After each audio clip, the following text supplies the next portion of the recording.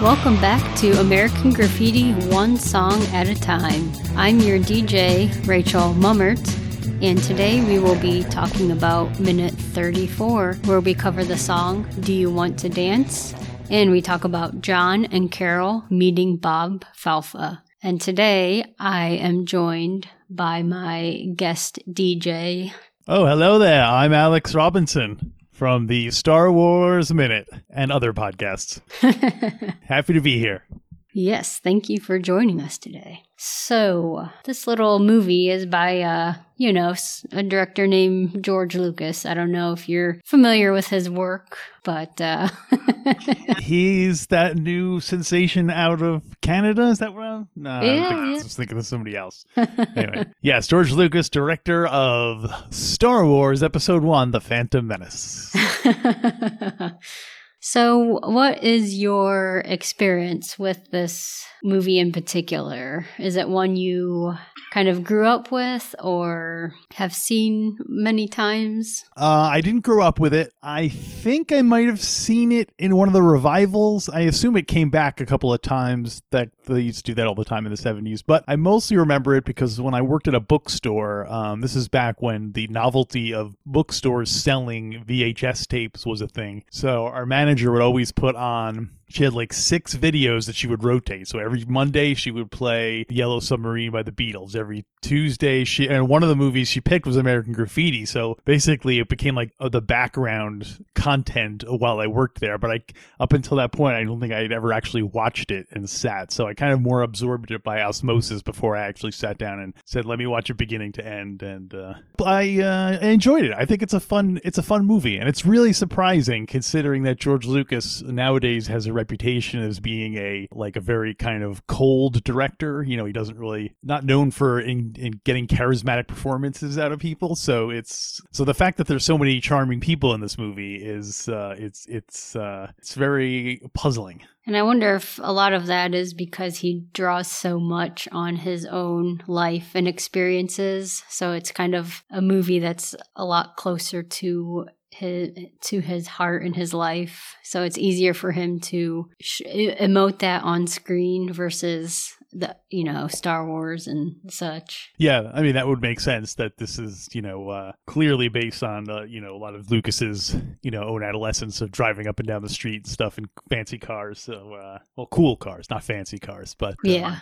So maybe it was a lot easier. And also he had, actors who kind of at least knew what it was like to be a teenager here on Earth. So they could at least go on that experience versus telling people, oh yes, you're a space princess in the year, it's a lot harder to get kids to kind of be able to roll with that. And I also like that it's kind of become a sort of, I don't know if this movie gets enough credit for basically inventing that whole genre of teenagers having one night out on the town that changes all their lives forever kind of a thing. Like Dazed and Confused, and even like Booksmart, and what's the one that's like Booksmart but with boys, Superbad, something like that. Yeah, so it's definitely started a whole, for all the credit George Lucas gets for, rejuvenating the blockbuster, he also doesn't get enough credit for kind of coming up with an indie movie mainstay of, you can do it pretty cheaply and, anyway, yeah.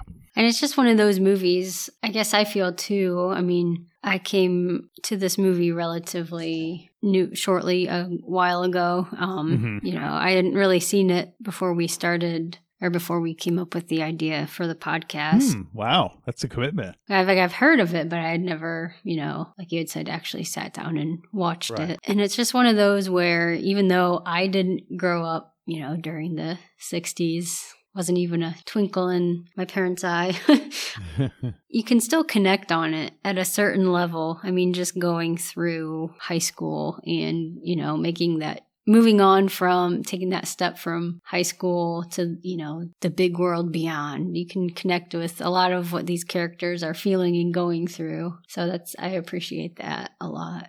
Yeah, the details might might change over time, but everyone at everyone's core, we all want the same sort of things, love and respect of our family and peers, and to be thought of as cool, and to have a cool car, all that kind of stuff that everyone wants universally all throughout human history. And I had read a rumor where when they were editing this movie, the rumor had it that was kind of where the name R2-D2 was born, because when they were editing, a coworker had asked for Real 2 Dialogue 2. So I don't know the truth to that rumor, but hey, I think it's pretty cool. So I have heard that story that it is from art. I didn't know it was specifically from American Graffiti, but I have heard that it is from someone saying Real 2 Dialogue 2 or whatever. A couple of DNA evidence, a couple of DNA things from Star Wars in American Graffiti. Yeah, I don't know if anyone else has mentioned it, but Cindy Williams,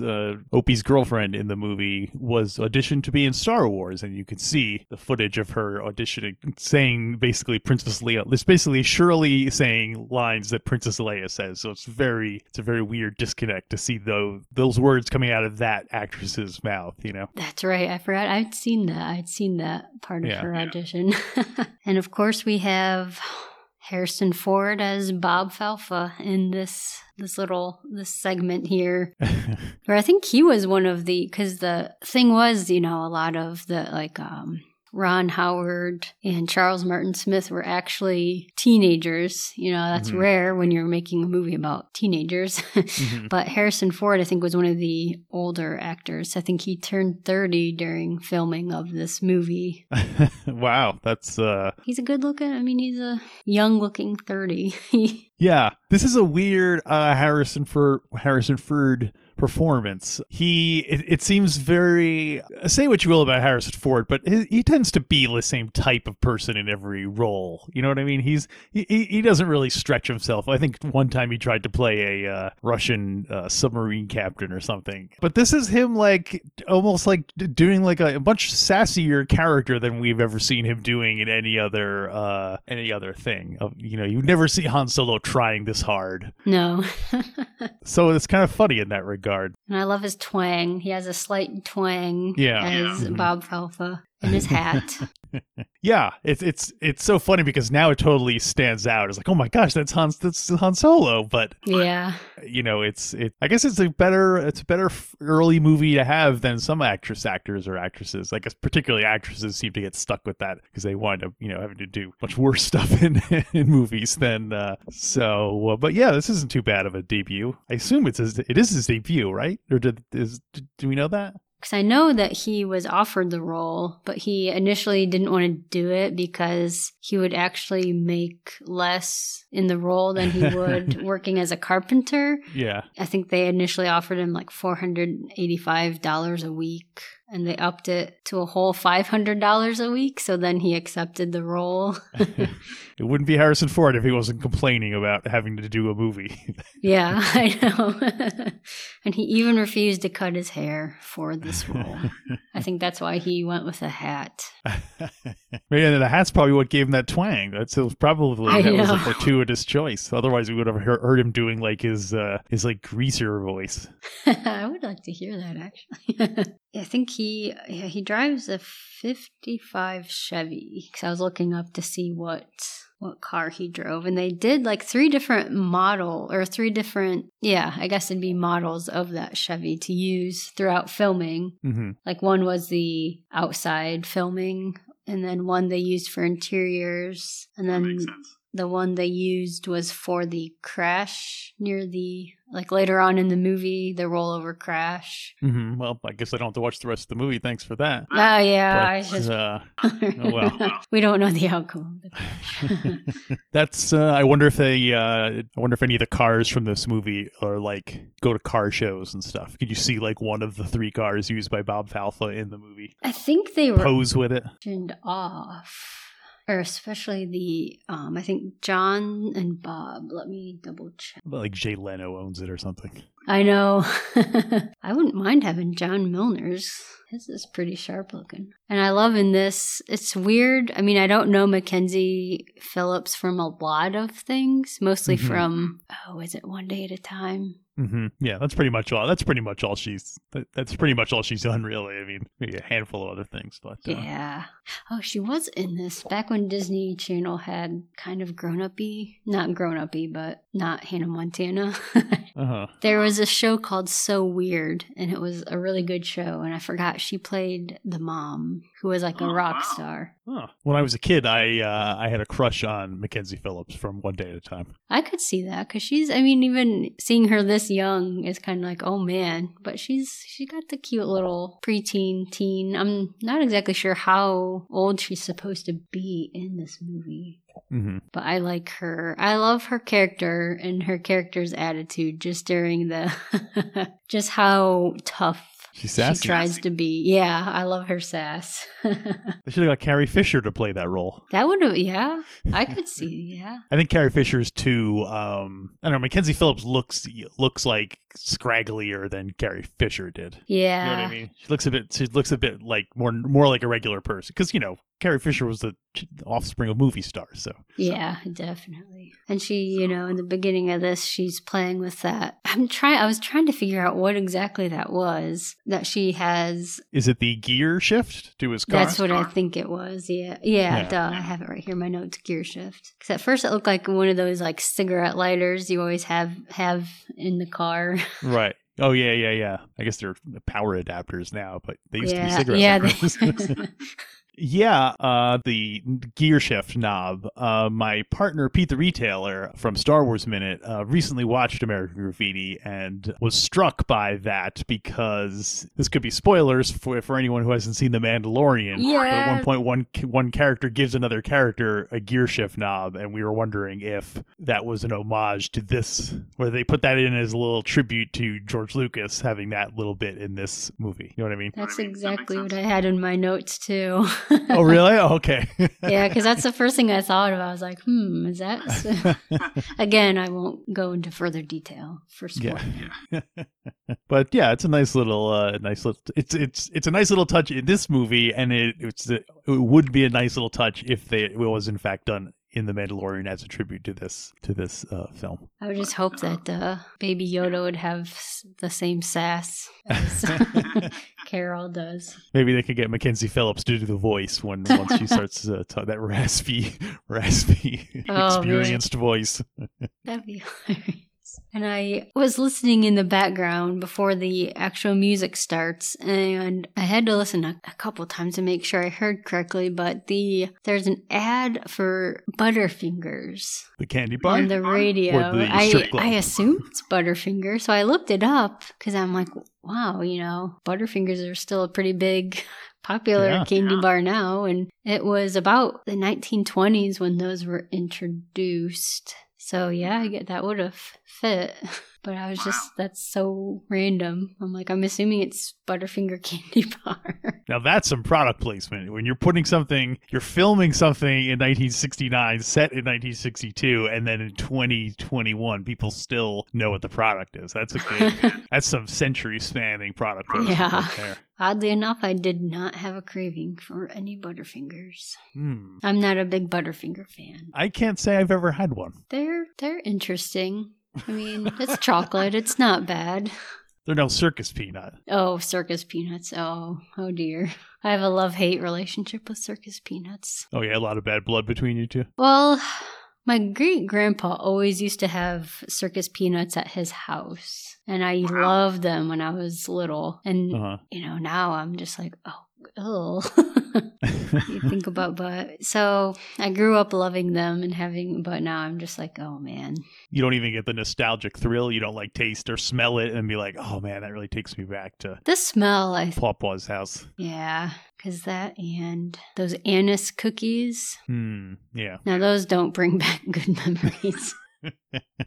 Those do not taste good.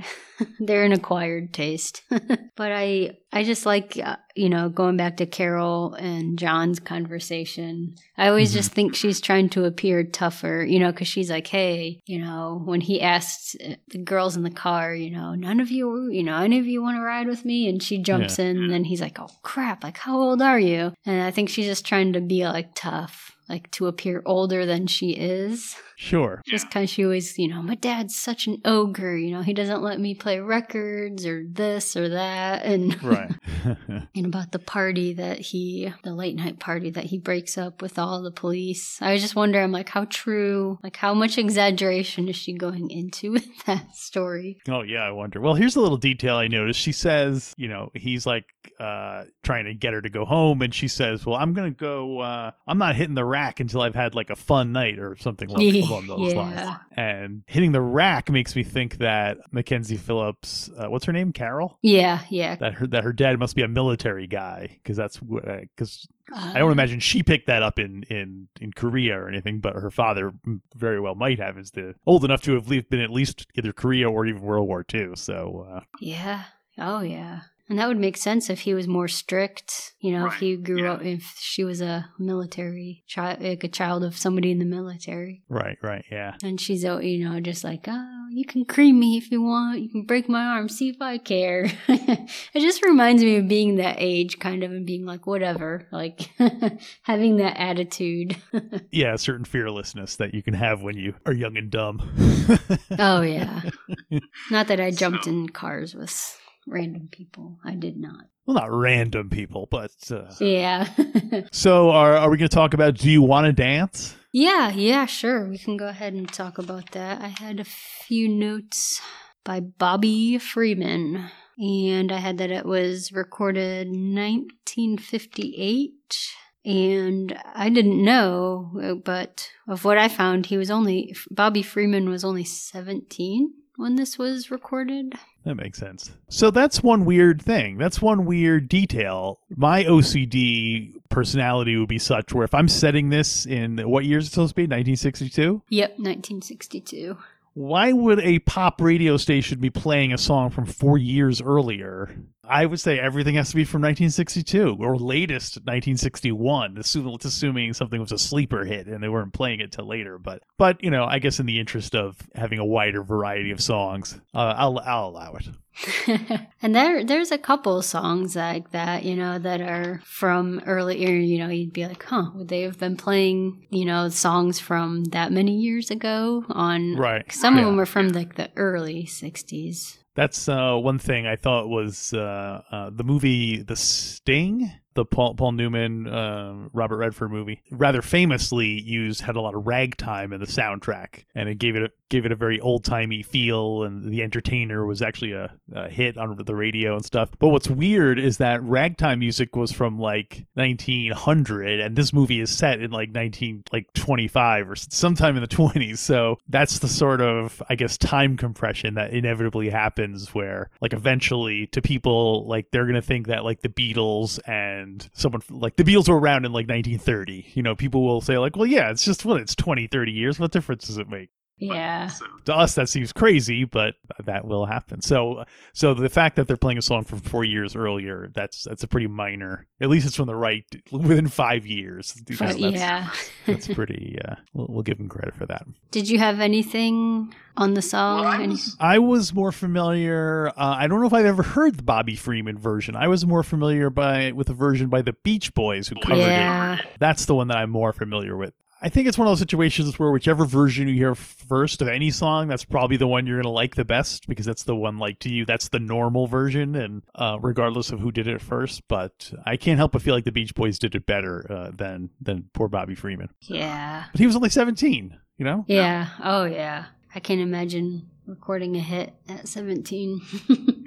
But yeah, it's a fun song. It's fun to dance to. And my answer would be yes, I do want to dance, Bobby Freeman. That would make me want to dance. And I love, because I covered some other, like the sock hop or the dance earlier in the movie. And it's just fun to, like I was researching the Peppermint Twist. Uh-huh. And it's just neat to see. Yeah. It's just neat to see, because I went to YouTube. I was just curious. And some of the like videos they have, it's just fun to watch people dance, doing dances from this era. Is it people doing it back then, or is it people now recreating what people did back then? It looked like from back then. Right. They were indeed doing twist in a peppermint-y way. It's fascinating to me that like certain eras seem like they're going to live on forever. Like the 1950s, like the look of it.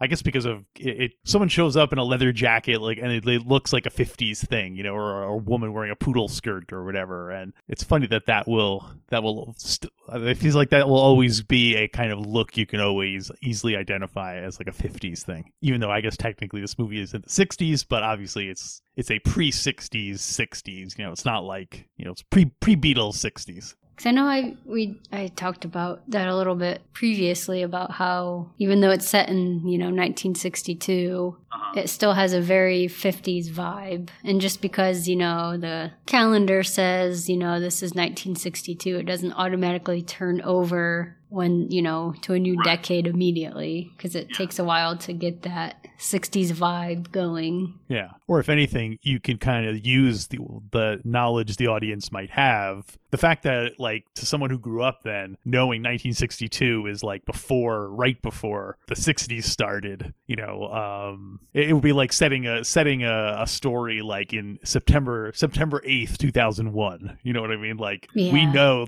everything's about to change dramatically, but so that's, you're watching these characters and, I guess the guy's talking about whether he's going to go to Vietnam and stuff, and that's sort of the storm clouds that are up ahead are kind of hear them on the distance. But yeah, fascinating time. I'm a big history nerd, so I really enjoy them trying to accurately capture what a time was like, a time period or whatever. Oh yeah. And just seeing all the cars, I'll always say that's one of my favorite things about this movie is just there's nothing like cars from back in that time. You sound like you're a real car head. Not really. Well, you were asking which one of the cool cars you wanted and stuff, so I figured. But yeah, cars are definitely a easy way to delineate, and 50s cars, I guess, especially look particularly cool. Here's a question. Why can't they make cars that look like cool old cars, but just put modern interiors in them? I know. And I thought about that too, because when you look back at like this movie and the cars in it, and then, thinking to like cars that we have today, it's like they have a very formulaic look to them now. Yeah. Not like the Edsel. Yeah, there's a lot more variety and I guess they were a lot more ostentatious, and so I don't know. I just feel like it's cars are boring now. Oh yeah. It's hard to imagine someone getting like nostalgic about a 1983 Toyota Tercel or something like that. I had a 1987 Oldsmobile as my first car. Now, Oldsmobile, to me, I don't know anything about cars, but that to me sounds like a fancy car, an Oldsmobile. Is it not? Mine wasn't. I mean, I liked it because it was my car. Oh, yeah. But it was just like, it was only 2 years 2 years younger than I was. It was an 87. So it was a classic. Yeah, it was a classic. Not quite an antique, but a classic. My brother at one point had a Toyota car that he had for, I think, like 16 years or something. Oh, wow. And he was like, he's like, in another 2 years or something, it will legally be considered a classic car. Oh, wow. Because under by insurance rules or whatever, once a car is a certain age, it automatically becomes a classic. Wow. I never thought about that. Yeah. I guess just because it's probably harder the older a car gets, the harder it is to repair, and, just because the parts, you can't find the parts, and probably more expensive to insure a classic car. But oh, yeah. Well, then you can enter it in car shows. Like when you go to car shows and you see all the like really classic, like, 50s, 60s, and then you see like a 1993 Ford Mustang and you're like, but why? Like, okay, cool. But I mean, okay. Yeah. Did something happen in it? Was someone murdered in it? Or why is this car here? Yeah. Can I go home and get my car? And I had a 2003 Chevy Cavalier. Can I? It's like someone just parked it in the wrong spot. And so to cover it up, they just put a sign on it saying classic car. Vote for me. So those are the kind of cars that I would want to see, cars that actually something famous, like this is the car that Bonnie and Clyde were shot in, or this is the car that, the only thing I can think of are people getting shot in them. But I'm sure there must be other famous cars, like the Batmobile or whatever. Apollonia's blown up car from The Godfather. No! Yeah, Yeah, you have to recreate it. Well, you got Sonny. Sonny got shot in a car in The Godfather. They could have that car there. All the bullet holes in it. Look at how they massacred myself. I'm trying to think of what the most famous car I've seen in real life is. And I feel like it might be like KITT. I'm trying to think. Because my husband and I went to Gatlinburg a year or so ago. I don't know. Time has no meaning anymore, so I don't remember. Yeah. It was sometime when we could safely travel. The before times. Yes. And they had recently opened something called the Alcatraz East Museum. It was basically like a crime museum it went through crime from medieval times through more modern times. It was really cool. And they had cars. Not medieval times, the restaurant. No. Because that would have been interesting. All the crimes that took place in medieval times. In its own would be its own little...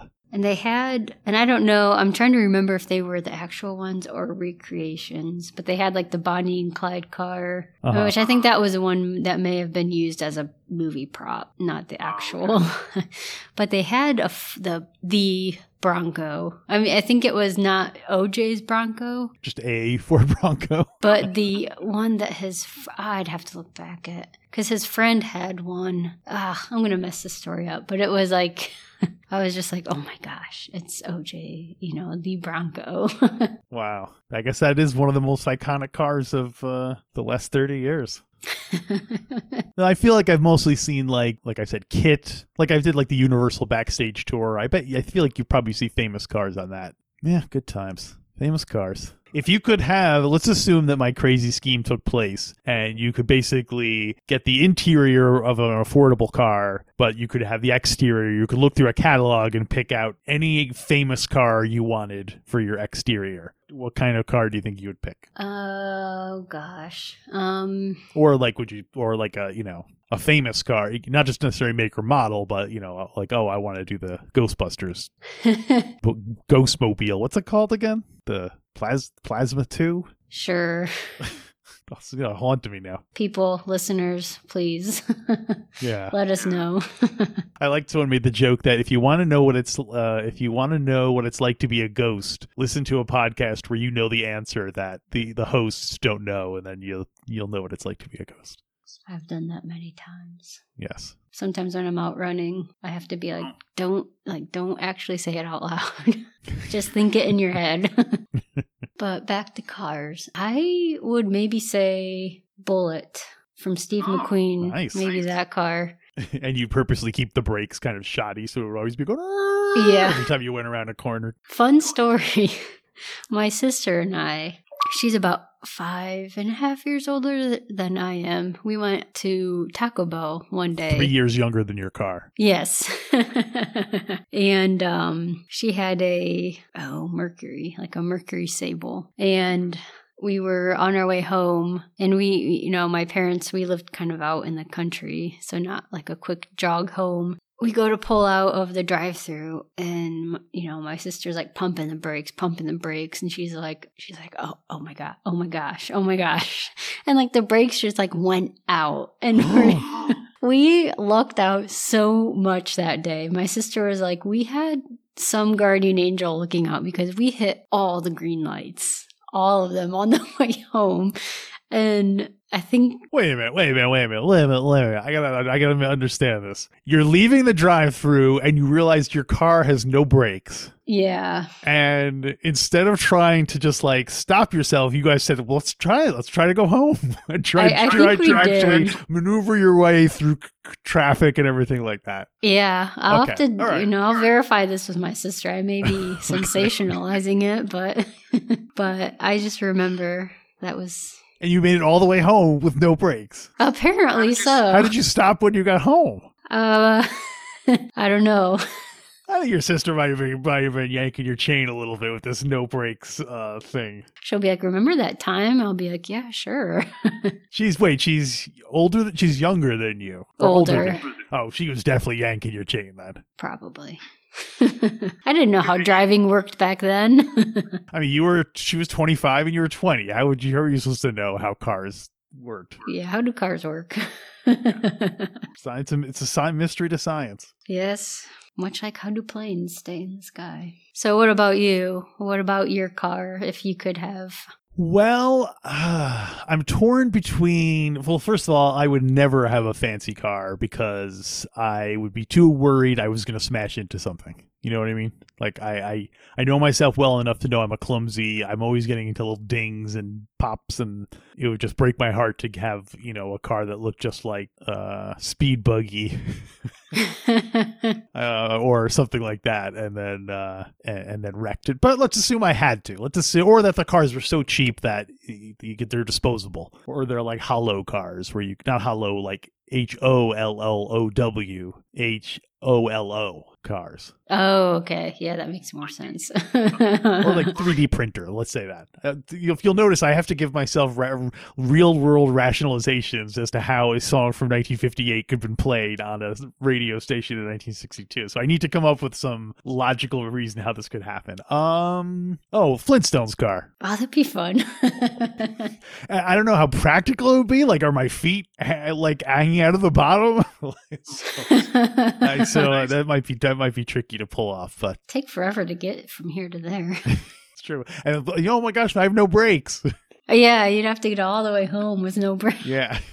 From Taco Bell all the way home. Now I'm picturing your house having one of those truck runoff. Yeah, where like a little hill made out of gravel, just so that when you and your sister get home. Luckily, we live next to a field, so. Oh, that's good. So okay, yeah, that's just as good.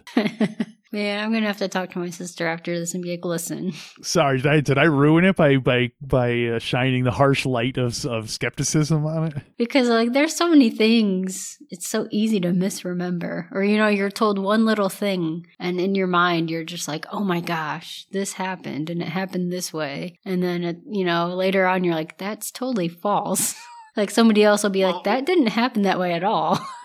But they might be misremembering it too, so that's the problem. My brother and I, we were just talking, and we were talking about the comedian Emo Phillips, and he told a story about getting an Emo Phillips cassette as a gift as a teenager, and I was gobsmacked because I thought that story had happened to me. And so we both were like, "No, I was the one who got it as a gift," and so neither of us knows who. We have no way of knowing. It's like Schrodinger's Emo Phillips CD. We don't have no way of knowing what the real story is.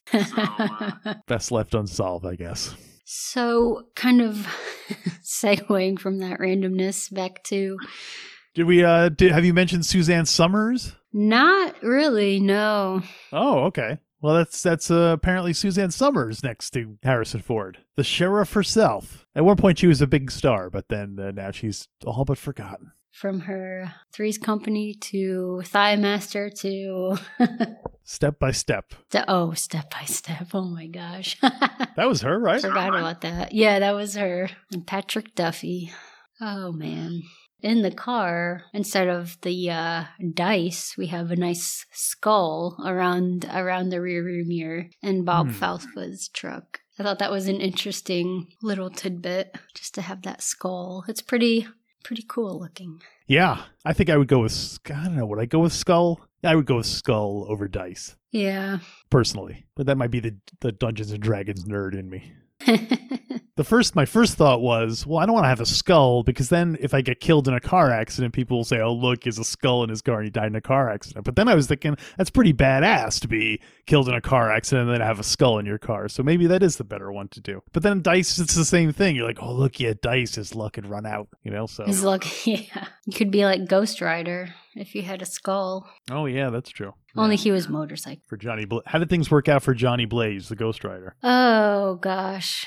He turned into Nicolas Cage. No, I don't know. So well then. Good. Yes, very well. And then he traded faces with John Travolta, and it took a real turn for the weird. And I love the banter between Bob and John, the insults they hurl at one another in one another's vehicles. Yeah, and the fact that they're driving next to each other saying it, which I guess was a thing back in the 50s when you drive next to someone and talk to them in the other car. Yeah, because they're cruising and how they insult the color of each other's cars, which kind of confused me because I'm like, if you're John, like Bob Falfa's car is not any odd color. It's like a dark color. So I'm like, how are you going to insult that color? Yeah, he's not the smartest. He's not the smartest brick on the shelf. Yeah. Because obviously, Bob Falfa can, because John's car is that yellow color. Mm-hmm. So you can call it between the puke color and the...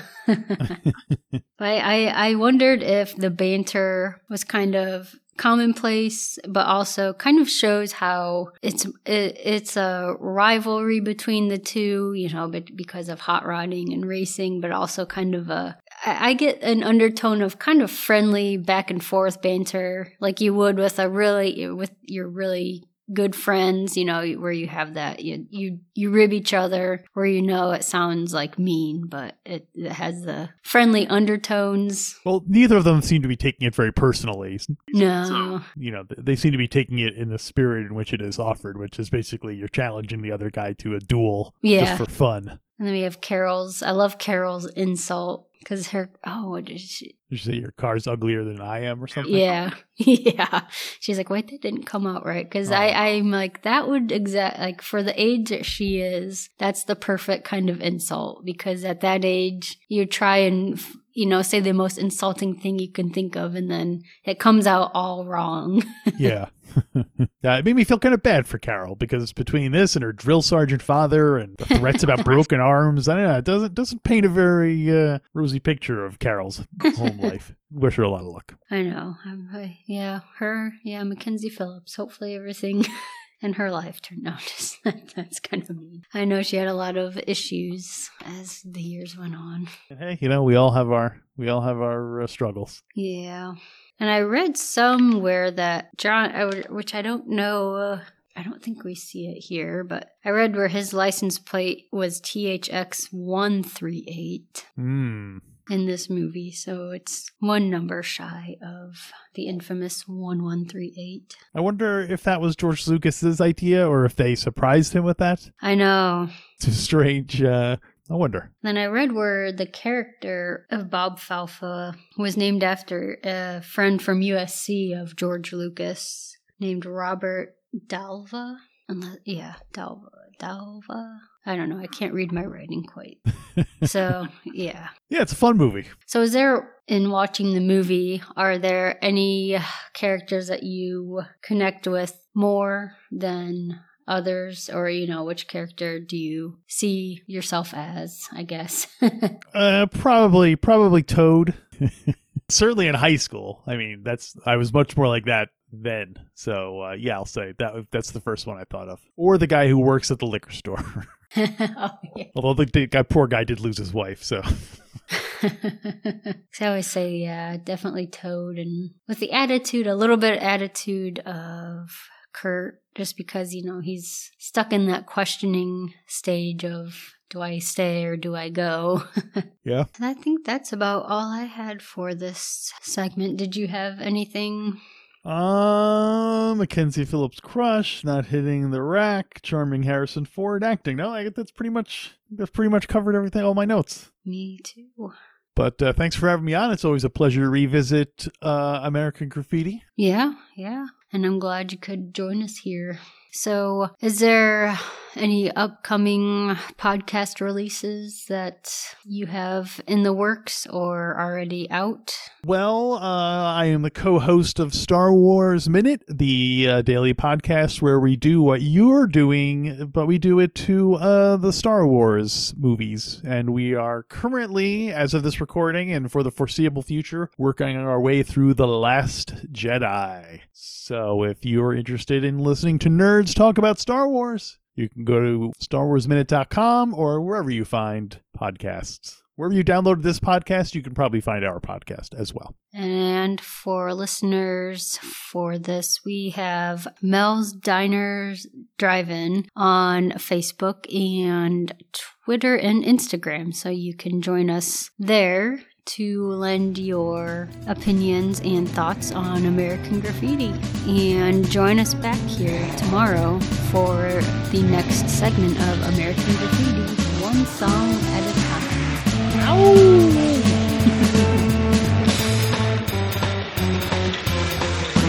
He's really fast, isn't he?